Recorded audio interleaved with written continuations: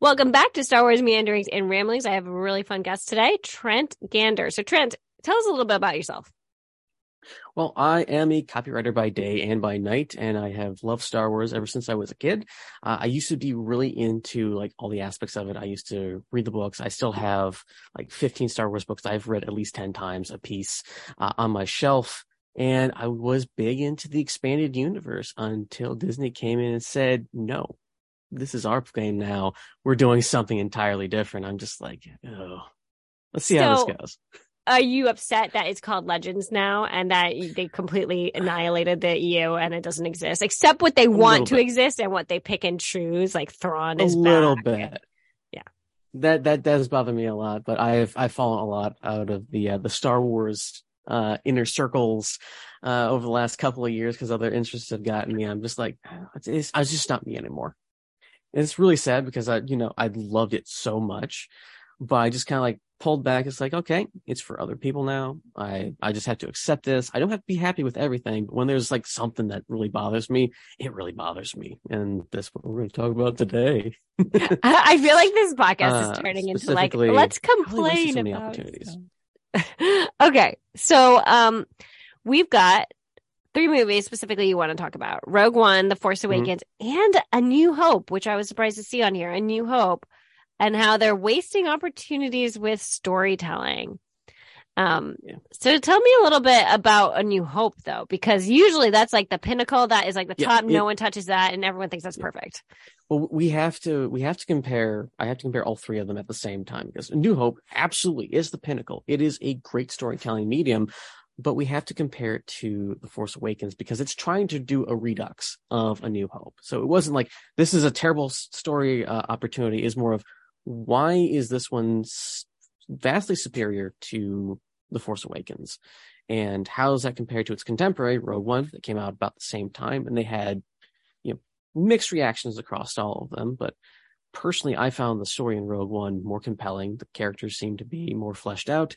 And The Force Awakens just kind of, it was great to watch the first time. When I thought about it, it's just like, there's a lot of stuff missing. There's like, I had a great conversation with one of my friends who I was helping run a Star Wars fan page for.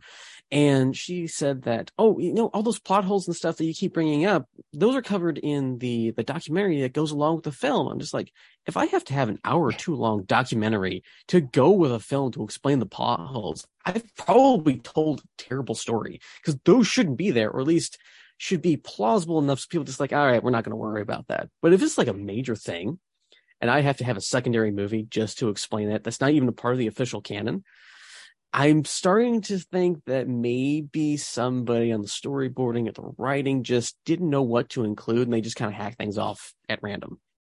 So this is going to be a fun conversation because I like The Force Awakens and I really dislike Rogue One. So I'm going to find a lot of like, you might get some pushback from me. We're going to say that.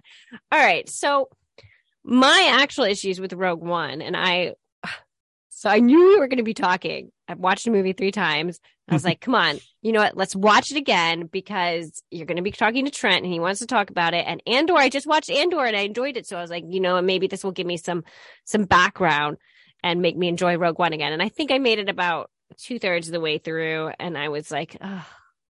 No, issues. I'm not doing this. My issues are the characters. I think Cassian Andor is the only interesting character, and there's not enough time given to him. I thought the whole movie should have been about him. I couldn't stand Jyn, whereas I loved Rey. I thought Rey was self-sufficient. I thought she moved the story along. She was able to get herself out of sticky situations. And maybe this is just coming from like my feminine perspective. Yeah. But I thought Jyn was just this figurehead who was so boring, who couldn't get herself out of any situation. Every sticky situation she ended up with, guess who rescued her? Who? Andor. Yes, thank you, Andor. And she would whine and complain and be stuck all the time. I mean, like when everything was falling on her on Jeddah, who rescues her? Andor's like, get out of here when she's over her dad's dead body.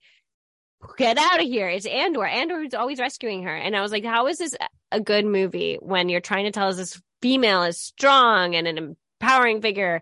So anyway, now I'm going on tangent and a rant. But I also thought the Mhm. other characters like Baze, Chirrut Imwe, they all were just kind of like there was so much more to them, but because you couldn't get that far, they just were flat. Because you couldn't delve into their personal development. Whereas it felt like, at least with Rey and the characters in The Force Awakens, you got a little bit more from their backstory. Yeah.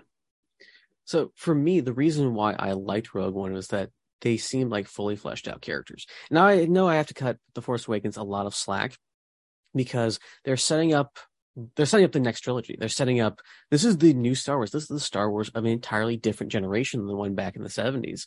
And this is their first experience with it.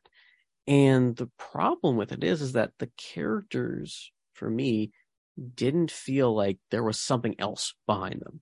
There wasn't a level of experience. Like my biggest gripe is Kylo Ren and General Hux, and it took me such a long time to remember General Hux because he's that memorable. And they're the new renditions of Darth Vader and Moff Tarkin. When we were first introduced to Darth Vader, there's no question he is in charge. He is a force to be reckoned with. He is something special within at least the Imperial military. Moff Tarkin, he's an older gentleman. He's experienced. He knows what he's doing. People defer to him, and he's not this super imposing individual. He looks like somebody's professor who just so happens to be in a military uniform. But there was a competence to him that were not present in Kylo Ren and General Hux. And yes, you could make the argument that it's because they are inexperienced. They are new to this. They aren't, in their 60s or 70s as Darth Vader and Tarkin were. But the problem of it is that they don't have the feeling of they're up and comers. There's nothing shown in their behavior that indicates how did they get to this position. There's like that one spark of tactical genius that someone might have, or the other feeling of they were forced to grow up too quickly. There was none of that. There's just these two guys doing stuff. It wasn't like I'm overwhelmed. I'm not cut out for this. I'm barely making by, like we see in some of the earlier renditions of Anakin Skywalker in the first three movies or the three prequels. And we don't get I know exactly what I'm doing when we encounter them in things like Princess Leia or Han Solo, because they're all relatively young in the original Star Wars. That goes into another gripe that I have is that there is a certain level of, I don't know what the hell I'm doing that goes into being able to create a relatable character. Like the most relatable character in the original Star Wars New Hope is Luke. Luke is playing with his toys, wants to go to college, and just wants to hang out with his friends. Oh my gosh, that twin sunset scene when I was younger, it just spoke to me, right? You're like, oh, I want to get out of my parents' house and I want to go on an adventure and I want to go see the world. And there's so much longing in that scene. Like I felt like I was Luke.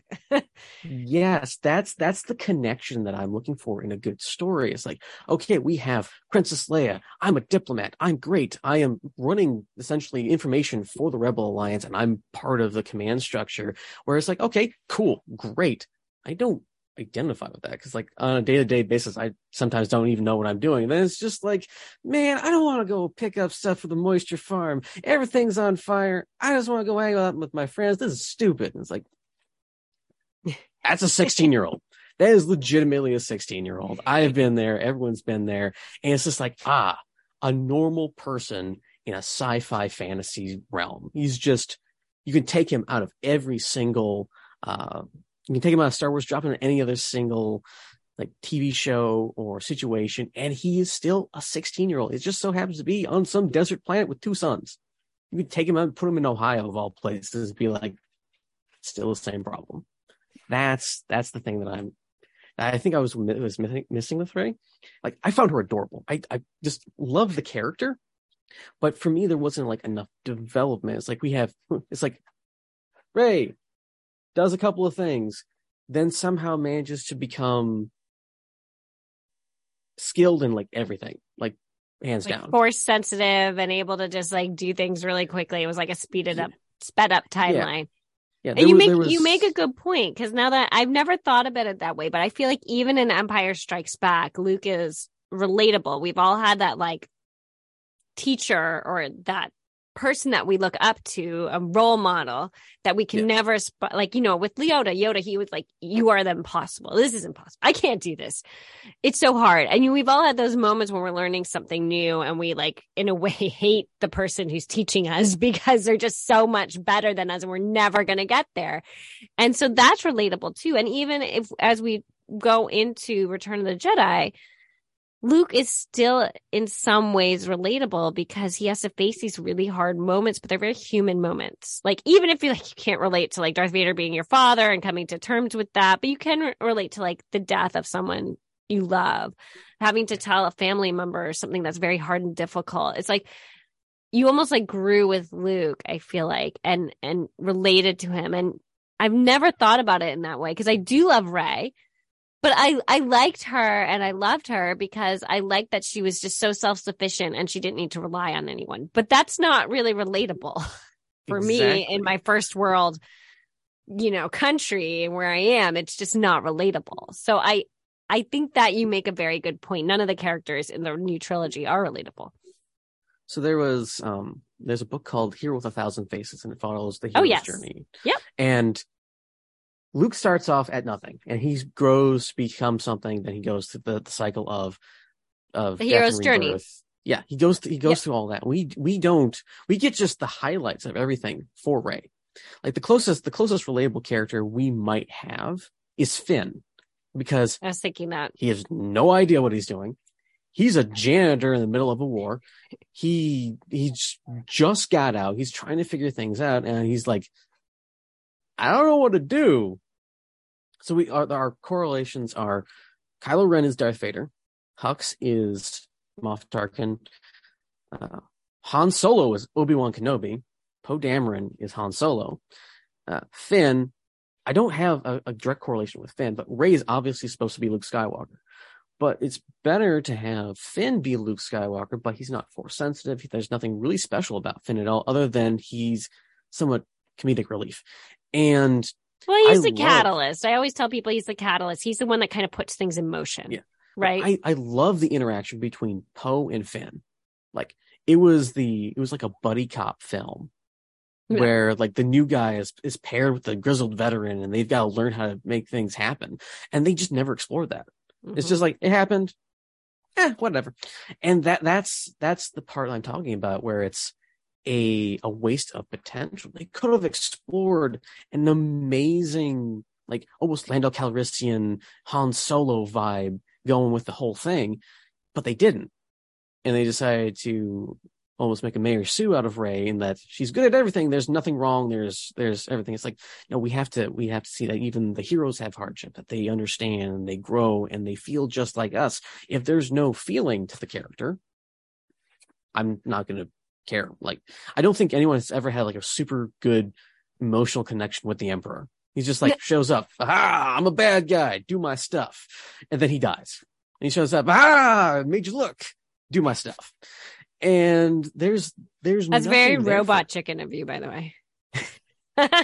I mean, they did a good rendition, but it is what it is. He is supposed to be the shadowy evil character that we're not supposed to connect with. He's supposed to be separated from us because he's the bad guy.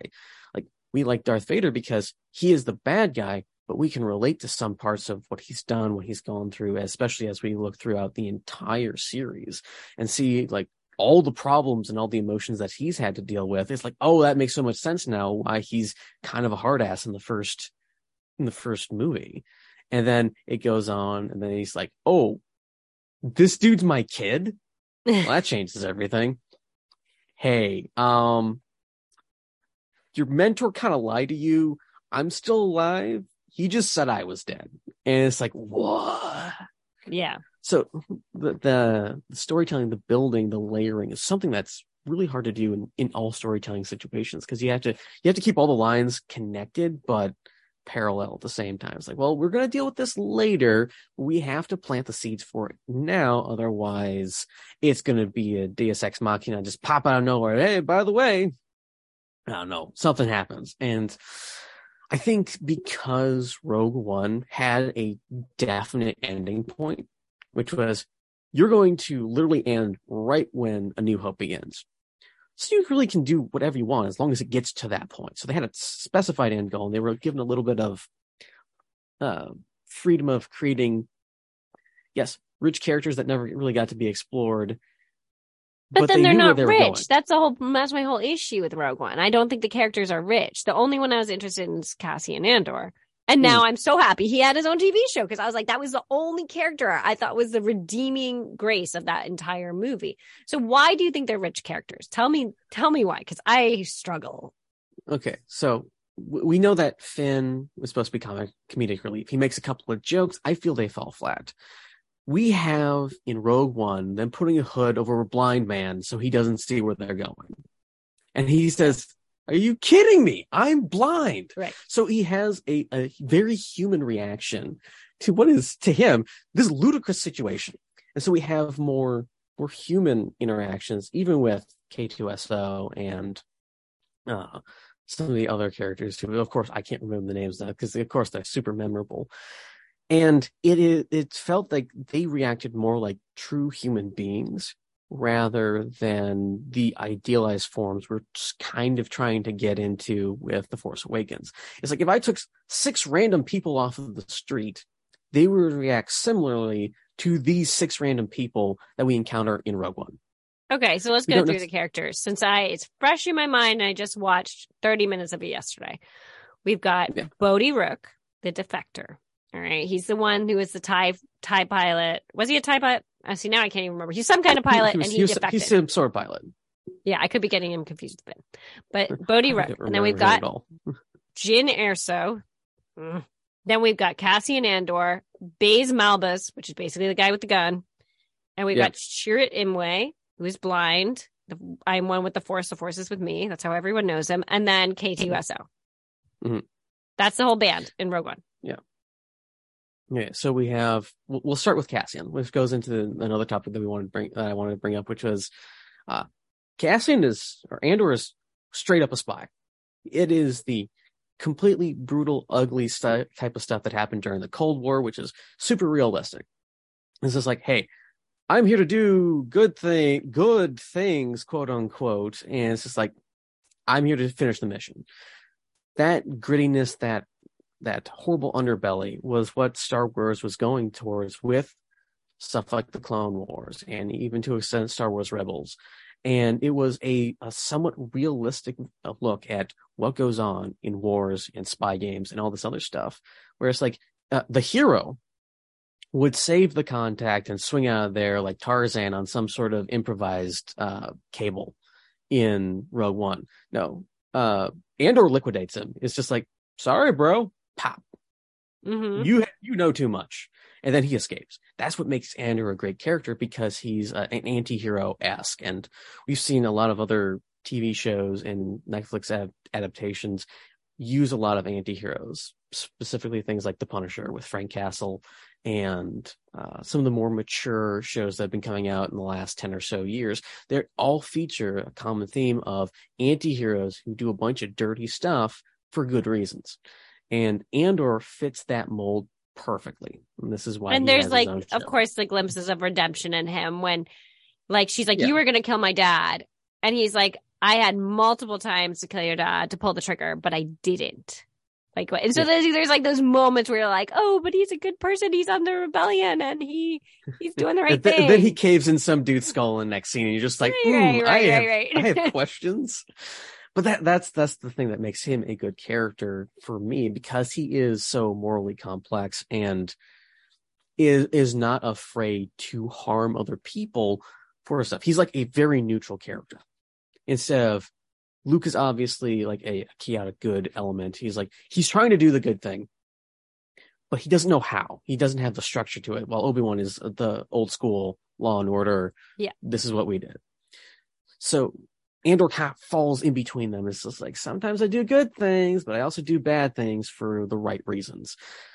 And we move on to K2, which is, if I remember correctly, he's Andor's like sidekick, for lack of a better term. He's basically his droid, an Imperial droid that was reprogrammed by Cassian. We don't know how yet. Well, they'll probably show us that in the second season. But yes, he's the comic relief. And I found him kind of annoying, but you know what? I actually rewatching this, I tolerated him a lot better than the first few times I saw it. That's because he portrays like a pure robot. A friend of mine based a character off of K2SO and plays in one of our D&D games. And one of the things is that K2 does not act like a person. C3PO acts like a person who is just my manservant Claude. K2 acts like someone who has no understanding of human social interactions and is trying to make people feel okay while being slightly intimidating. Yeah, good point. I've never really thought about it that way, but that's a good point. Exactly. Then we go the guy with the big gun. Literally every Baze. single machine gunner ever. Something's moving, we're hitting it with a lot of bullets. It's just every single machine gunner. Like an actual real world soldier who's just like, I'm sick of this crap. I've had to carry this big ass gun all day. I'm just going to let my anger out in the only way that's going to be beneficial right now, which is fighting these people and shooting everything I can see that's not my friends. But how is that character like any kind of fleshed out character? To me, that's just an archetype. It's not any like real, it's a stereotypical.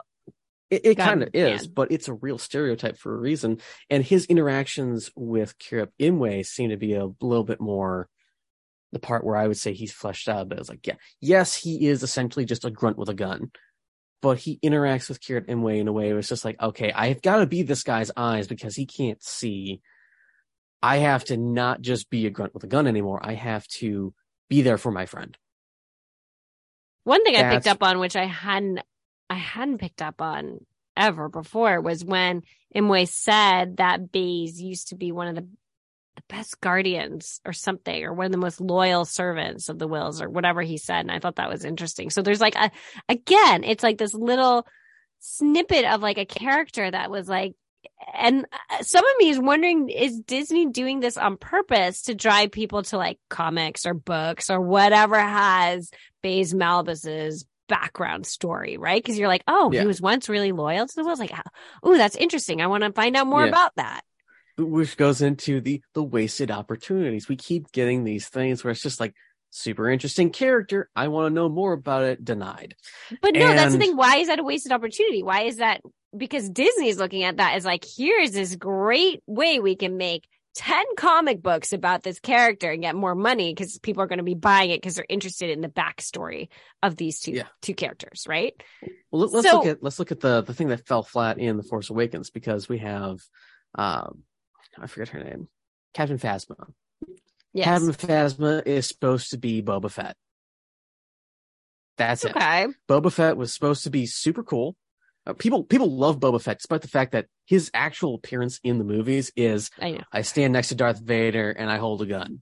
Yeah. I stand next to Darth Vader and I hold a gun. I get hit in the back of my jetpack and I fall into a giant alien monster and disappear. And everyone's just like, we want Boba Fett. So they're trying to set up this super cool, mysterious, I don't want to use the term macho, but like mysterious, powerful figure on the side that you want to know about. And they try to do that with Phasma. Phasma just walks around shiny and chrome and then gets done dirty by being dealt with off screen. We at least saw what happened with Boba Fett. He gets hit and he falls into a Sarlacc pit. Captain Phasma is just like, I'm going to go, to the can, and then just never comes back. And so, okay, agree with you. We were trying to make her cool, but somehow they just end up in the trash compactor, and we just don't show that. Yeah, okay. I agree with you there. That was kind of wasted, and that was kind of, I mean, it could have been for time. I mean, the story is about Rey. It's not about Captain Phasma, and we don't get to see Boba Fett in the Sarlacc pit. We don't get to see Boba Fett. Well, technically, I guess we did in the Book of Boba Fett, but let's pretend that didn't. Well, okay. The thing of it is, how much screen time would have been wasted if they literally just show Finn pushing her into the compactor, just like, hey, pop. Like, we at least would have seen, oh, that's how they got there. So it's like, she's in one scene, then she's never seen after that. There's no explanation. There's just a difference. Even if you have just seen like her helmet with a blaster mark on it in the sun, or like her shoes in the background as she's lying there or something to explain in the background to explain what has happened, because one of the problems that people have with like a lot of cinematography and things, like, what do I include in the scene? I can include a really minute detail that one super fan is going to be like, I see it. This explains my entire theory. It proves everything. And we don't get that with Phasma. Phasma just disappears. There's no hints. There's no extra storytelling because, I find myself doing this for the most part. I focus on the characters that are moving in the screen, not necessarily on the background. But with a lot of the other films, they include things in the background. Like I rewatched A New Hope a while ago, and I totally forgot about the part where C-3PO is tossing a Jawa's body onto a fire to burn it after the Sandcrawler incident. I'm just like, that's a really interesting detail because we at least know how certain parts of the society deal with dead bodies now, and that's like a nice little detail. But it's not like, oh yeah, by the way, if you're bored and you look over there, you don't see somebody just like piling a bunch of bodies into a furnace and taking care of them, unless somebody had to think about that. It's like, you know what, that's an important detail we need to feature in the background. Maybe no one will notice, but we know it is there. It has to be featured. So that's whenever the you layering talk of about that. this like wasted storytelling, it's like funny when you were talking about Kylo Ren and General Hux, and I actually do like General Hux a lot. He's just a bratty kid, and I found him a very interesting character. But when you were talking about these things about them, I was like, I felt like your friend because I was like, oh, but there is more to the backdrop of them because I remember reading a book and there was this whole thing on Kylo Ren in the book, and then I'm like, oh, but this is a point, like. I'm basically proving what you're saying because if you have to go read the Star Wars novels in order to understand more about the characters on the screen, that doesn't make sense for the massive audience because the movie is basically the pillar, right? It's the foundation. It is the easiest, the most digestible thing people can have. Like, if you just watch The Force Awakens, a friend of mine actually asked me which order to watch the movies in when she was I starting love to get this into it. question. I love it. Everyone has a different opinion. What's yours? What order did you suggest? My personal opinion is year of release, because all of the world building happens in the first three movies. The prequels assume you know something about Star Wars when you start reaching them, because all of a sudden we're jumped into the middle of a trade agreement, and these dudes with laser swords are trying to negotiate something, and all of a sudden people are fighting. Like, there's no context whatsoever. Meanwhile, with the opening drop of like the original Star Wars, we're given something that, and we're jumped right into the action. Not though. That's one of the greatest things I think about A New Hope. I actually am going to argue on this one because I think there is no context, and that's what makes it interesting. But the thing is, it goes slower. It's not as quick as the Phantom Menace, right? Like, you're spending a long time with R2 and 3PO on Tatooine trying to figure out what the heck they're doing there. Who are they looking for? And meanwhile, there's all this rumblings up in space, and Princess Leia's caught, and they're dropping. We're tossed immediately into something that's very clearly a conflict, and we're introduced to the antagonist immediately. Stormtroopers bust through a place, start whacking everyone in sight, easily, I might add. And then this giant dude dressed all in black comes in, intimidates everyone, breaks a guy's neck, and meanwhile, Princess Leia's just like, hey, take these plans, get out of the ship, we're doing something. And it's like, okay, we have a problem. What are the plans for? Okay, I don't know. That's kind of covered. Now, how are these droids going to get those to something else? And then we cut over to Luke. What are these droids doing here? Hey, yo, we got secret plans for something. We need to get to investigate this individual because she needs help. We're looking for this old grizzled veteran of some such thing that maybe doesn't exist anymore. That kind of sounds like that random hermit I met like 3 years ago. And it's like, we have a context of a backdrop of obviously clear conflict, but we don't really get the how and the why of that conflict immediately with things like the Phantom Menace. It's like, okay, what does trade agreements have anything to do with this? It's just like, when we were listening to the conversation between Darth Vader and Leia, it's like, you're part of the Rebel Alliance. Okay, they're rebelling against something. No, this is diplomatic aircraft, diplomatic immunity. Leave me alone. Well, that's the little parts of the dialogue help create something that we'll understand to an extent that it does create the backdrop but we don't get that in some of the original trilogy because, or not trilogy, the prequels. We're assuming that we already know what the hell a Jedi is. We're assuming we know what droids are. We're assuming we know what the Republic is. We're assuming we know all these other things. And then it's like, well, hey, by the way, there's a giant clone army that no one asks questions about that we're just so happen to be making. Tailor-made for you. Okay. By the way, the Chancellor has been kidnapped in this third movie, and you need to rescue him, and all this other stuff. And hey, by the way, did I mention that I know how to save your wife? It's like, okay, I'm listening. It's like, okay, all those 3 movies build up to that point of the fall of Anakin Skywalker.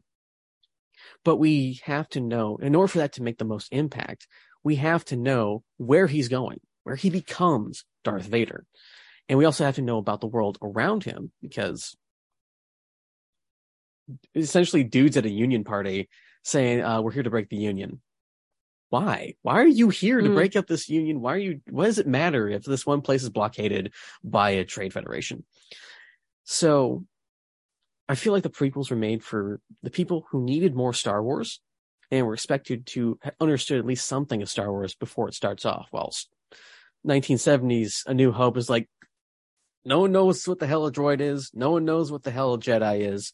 We got these people named stormtroopers, so that you think about World War I and World War II Germany and all the evil that they're supposed to represent.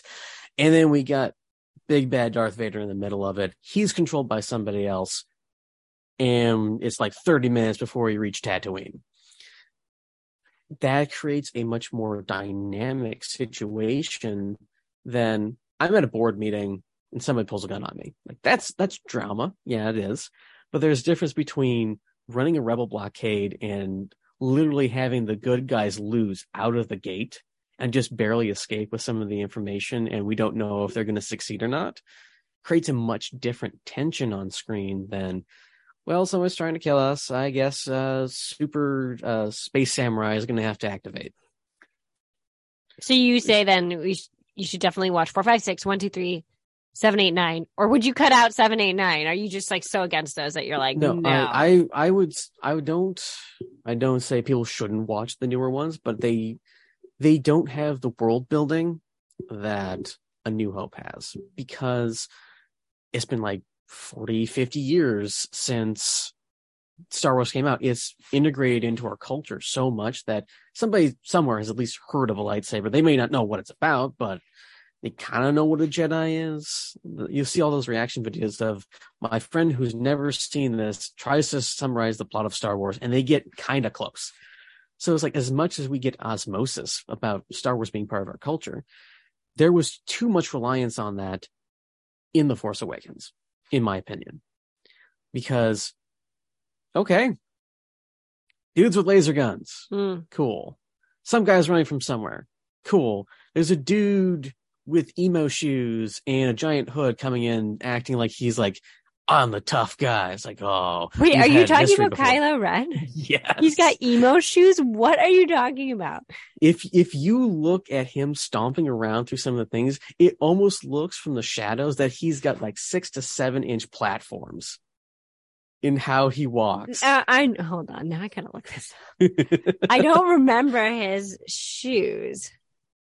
I don't think his shoes are actually that big. Oh yeah, but they're the like way these he walks, boots.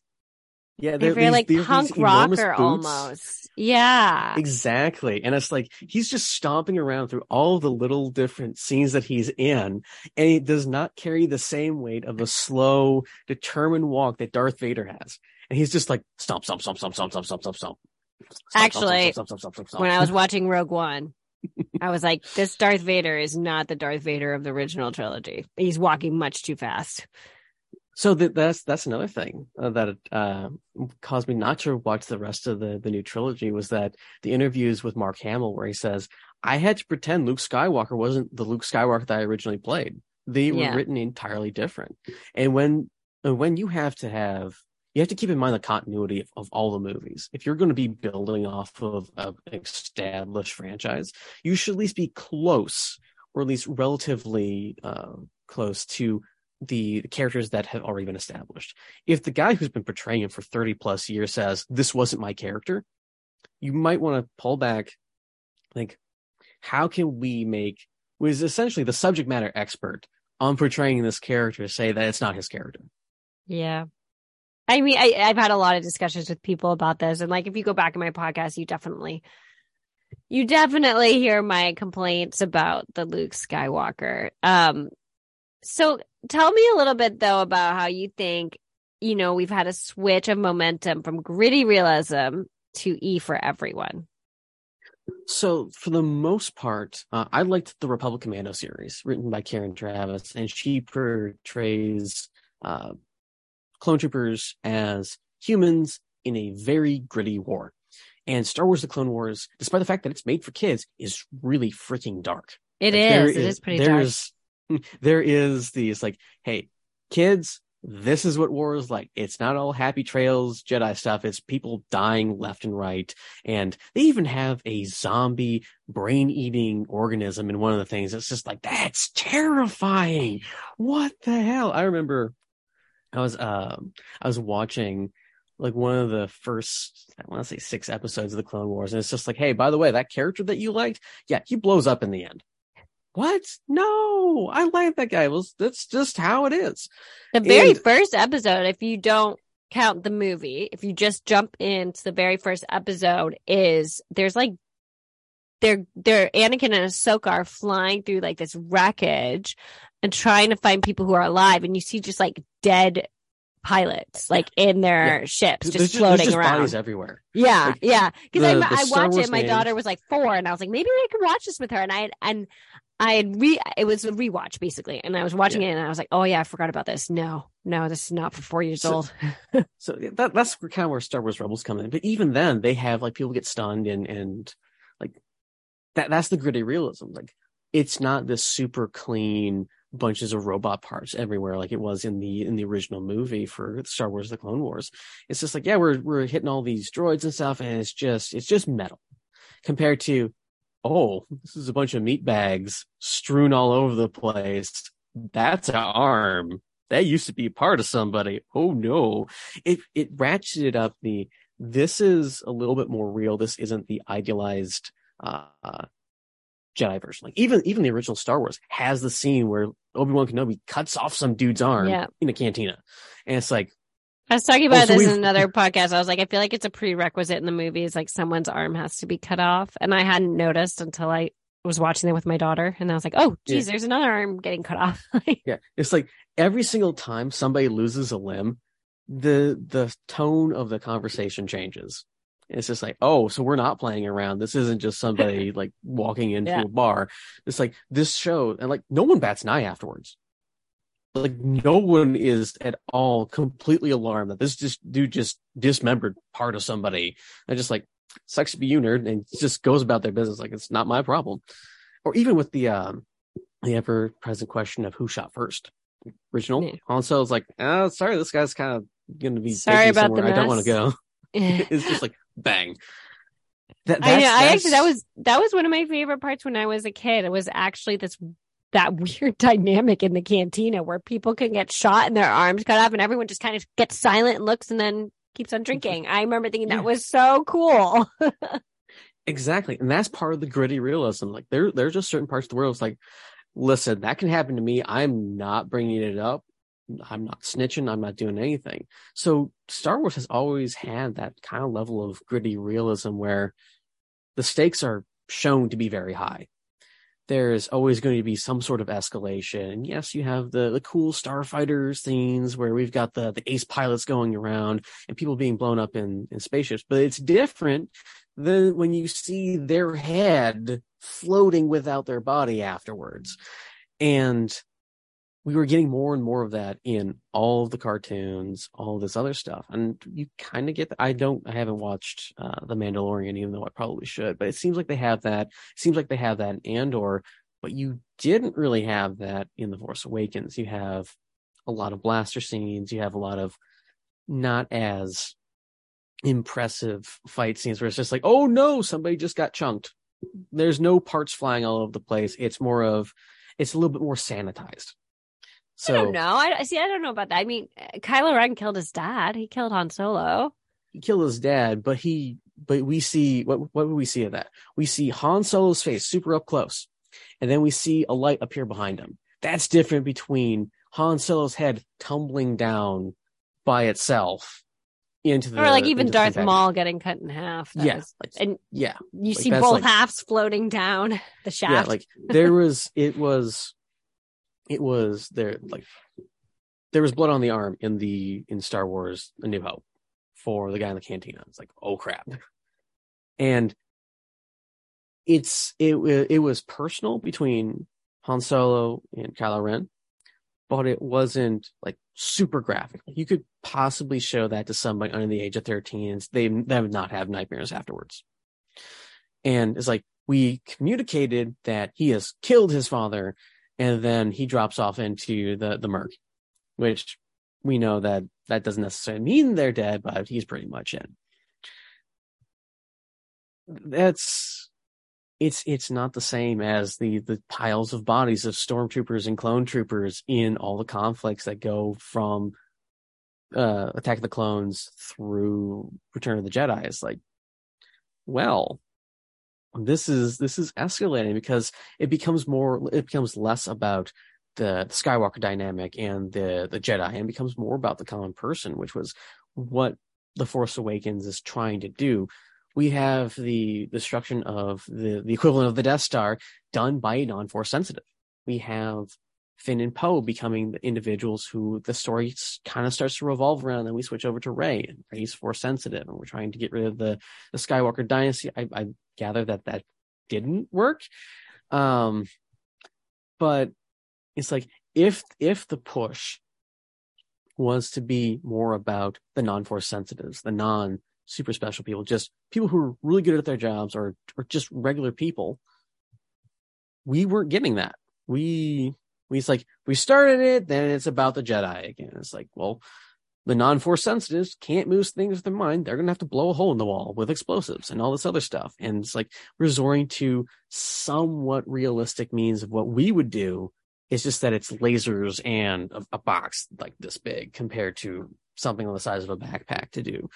And that's the gritty realism I'm talking about. It's like, I'm sure you've probably seen the memes with Mandalorians versus Jedi. We can block blaster bolts. Parry this, you filthy wizard! Flamethrower.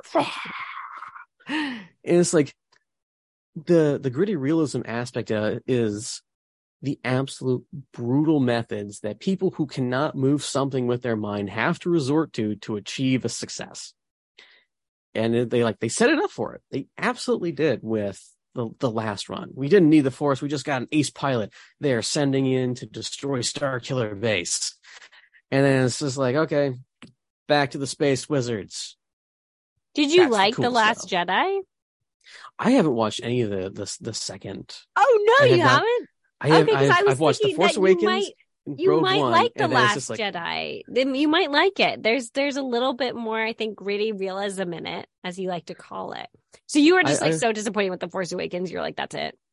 Essentially, yeah. And that and Access, I didn't want to spend money on getting like the special things so I can watch it online. I'm just like, you know what, this was okay. Then I hear the literal verbal knife fights that go over the next two movies with people in the comments. I'm just like, I don't want any more drama. I got better things to do. I can play D&D with my friends. I can play video games. I can do something with other people, or I can watch this movie. Yeah. So I might break down and watch the last two movies of the new trilogy, and I might like watch some of the newer series, but it all depends on if I'm bored or not, and if I don't have something else going on. Yeah, so my brother-in-law like stopped after The Last Jedi. He hasn't watched much since then, and I was like, I watch everything because I feel like even if I don't like it, I need to be able to speak to it. I need to be able to like know what I'm talking about. Right? One of my friends is like, there are no bad Star Wars movies. I will watch it. I will like it. There might be some problems, but there are no bad Star Wars movies. Oh, so yeah, I disagree with that. I think there are bad Star Wars movies, and there's bad Star Wars projects that have happened since Disney, but I will watch it either way. Yeah. So I can learn more. I think there might be like a glimmer of something that's good in it every time. Yeah, actually, like no. Rise of Skywalker was pretty bad. And so That's the second one? No, that's the third one. That's the final Oh, one. God. That was Oh, one, God. like, at least the Last Jedi, like, I could see what he was trying to do, and that gave me a little bit of respect for the director. Mm, But by the time we got to the third one, I was just like, oh, this is painful. yeah. All right. Well, I think this has been enlightening for me because I think the biggest takeaway for me was really the relatable characters and the lack of them in Yeah. like The Force Awakens and that new trilogy. And like, and it kind of made me think back on like my love for Rey, and really my love for Rey comes from I admired her Mm-hmm. and her self-sufficiency and the way she can handle herself. But no, I never felt like I could relate to her. How can I relate to a girl who's been abandoned when she was like 6 years old on a planet and had to fend for herself? Like that, there's no way I can relate to that, right? Like there was no build up to why is she self-sufficient? Why is she so good at what she does? It's just like she's good at what she does. But why? Don't ask questions. It just is. Or go read the material, the background material, and then you'll find out if you go. Oh, that's make my soul hurt just a little bit. All right. Well, thank you so much for this conversation. And is there anything else you want to add? Where can people find you if they're interested in finding you online? You can find me on the Irreverent Gentleman's WordPress blog, Gentleman's University of Manliness, or you can, I don't know if my email is attached to this. You can contact me directly through email, which is. Do you want me to put it in the show notes? I can put it in the show notes. Yeah, you can put it in the show notes. That'd be great. I do copywriting, all sorts of other stuff like that, emails, things like that, podcast appearances, even. You can also find me on Twitter at Gent Day Irreverent because the Irreverent Gentleman was already taken, and that's a thing. I'll probably send you the link for that from my Twitter. Send me all the links. I'll put them all in the show notes. I appreciate it. Business stuff is fine. Fun stuff is great. You want to talk about D&D, I can do that too. Star Wars is still a fun time. Either way, I had a great time. Thanks for having me on. Thank you.